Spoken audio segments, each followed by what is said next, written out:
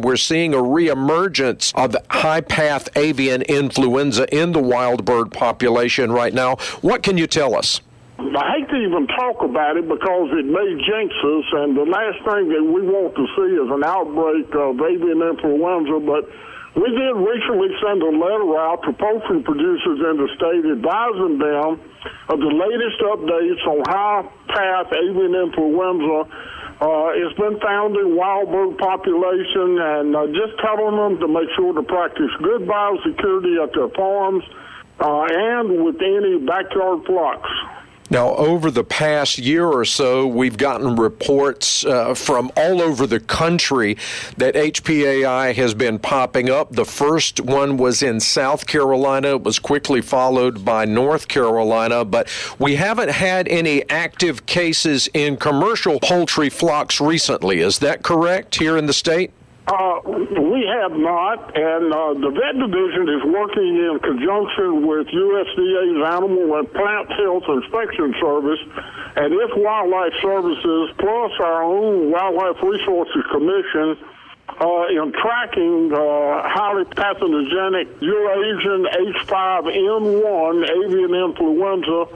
And this was first identified in wild waterfowl in North Carolina back on January 16th, 2022.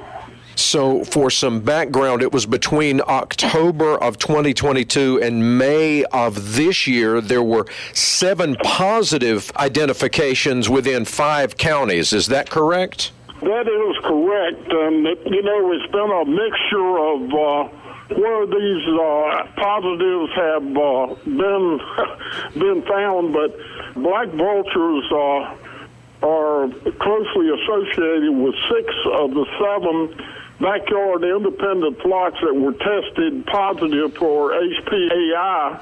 So we have seen an unbelievable amount of black vultures that have died, as a reason being high-path avian influenza. And we've seen a surge of cases in the U.S. Since the beginning of October. So we're just crossing our fingers and doing monitoring work. We're seeing, those migrations, of course, are taking place now from north to south along the Atlantic flyway. Florida, Georgia, and Maryland, I believe, have all had positive test cases here recently. But so far, so good here in North Carolina. But it is in the wild bird population. It is, and of course, when you mentioned Georgia, Florida, and Maryland, we're in the middle of that. So we've got to be very vigilant and take all the precautions that we can take.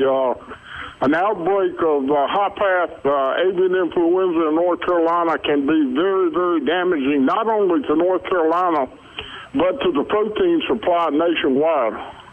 Now, I think it should be pointed out that this is an almost always fatal disease when it comes into poultry, but it does not have an effect on the human population. Is that correct? That is correct. There's been no evidence that it crosses over to human populations, but, we're talking about, the food supply and protein, so we got to do everything that we can to protect our flocks.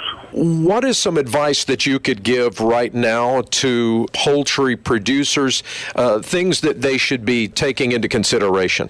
First of all, do everything that you can do to prevent exposure to wild birds as much as possible. Heighten biosecurity measures and protocols. Monitor the flocks for unexplained increase in mortality or clinical signs consistent with avian influenza. But then if you see any signs, report any concerns to your veterinarian, state animal health official, or federal animal health official. Broilers are the #1 commodity in the state of North Carolina. Turkeys are our 3rd largest commodity, and chicken eggs are the 7th largest. So it affects all of these different commodities, so we've got to be very, very careful. Those commodities all add up to quite a big chunk of change for North Carolina, don't they? They certainly do. The total for these commodities is over $7.6 billion.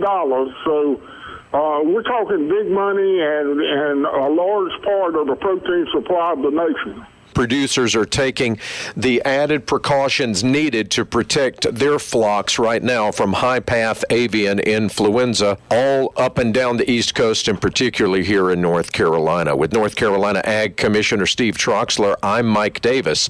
That's today's topic and today's warning from the Southern Farm Network.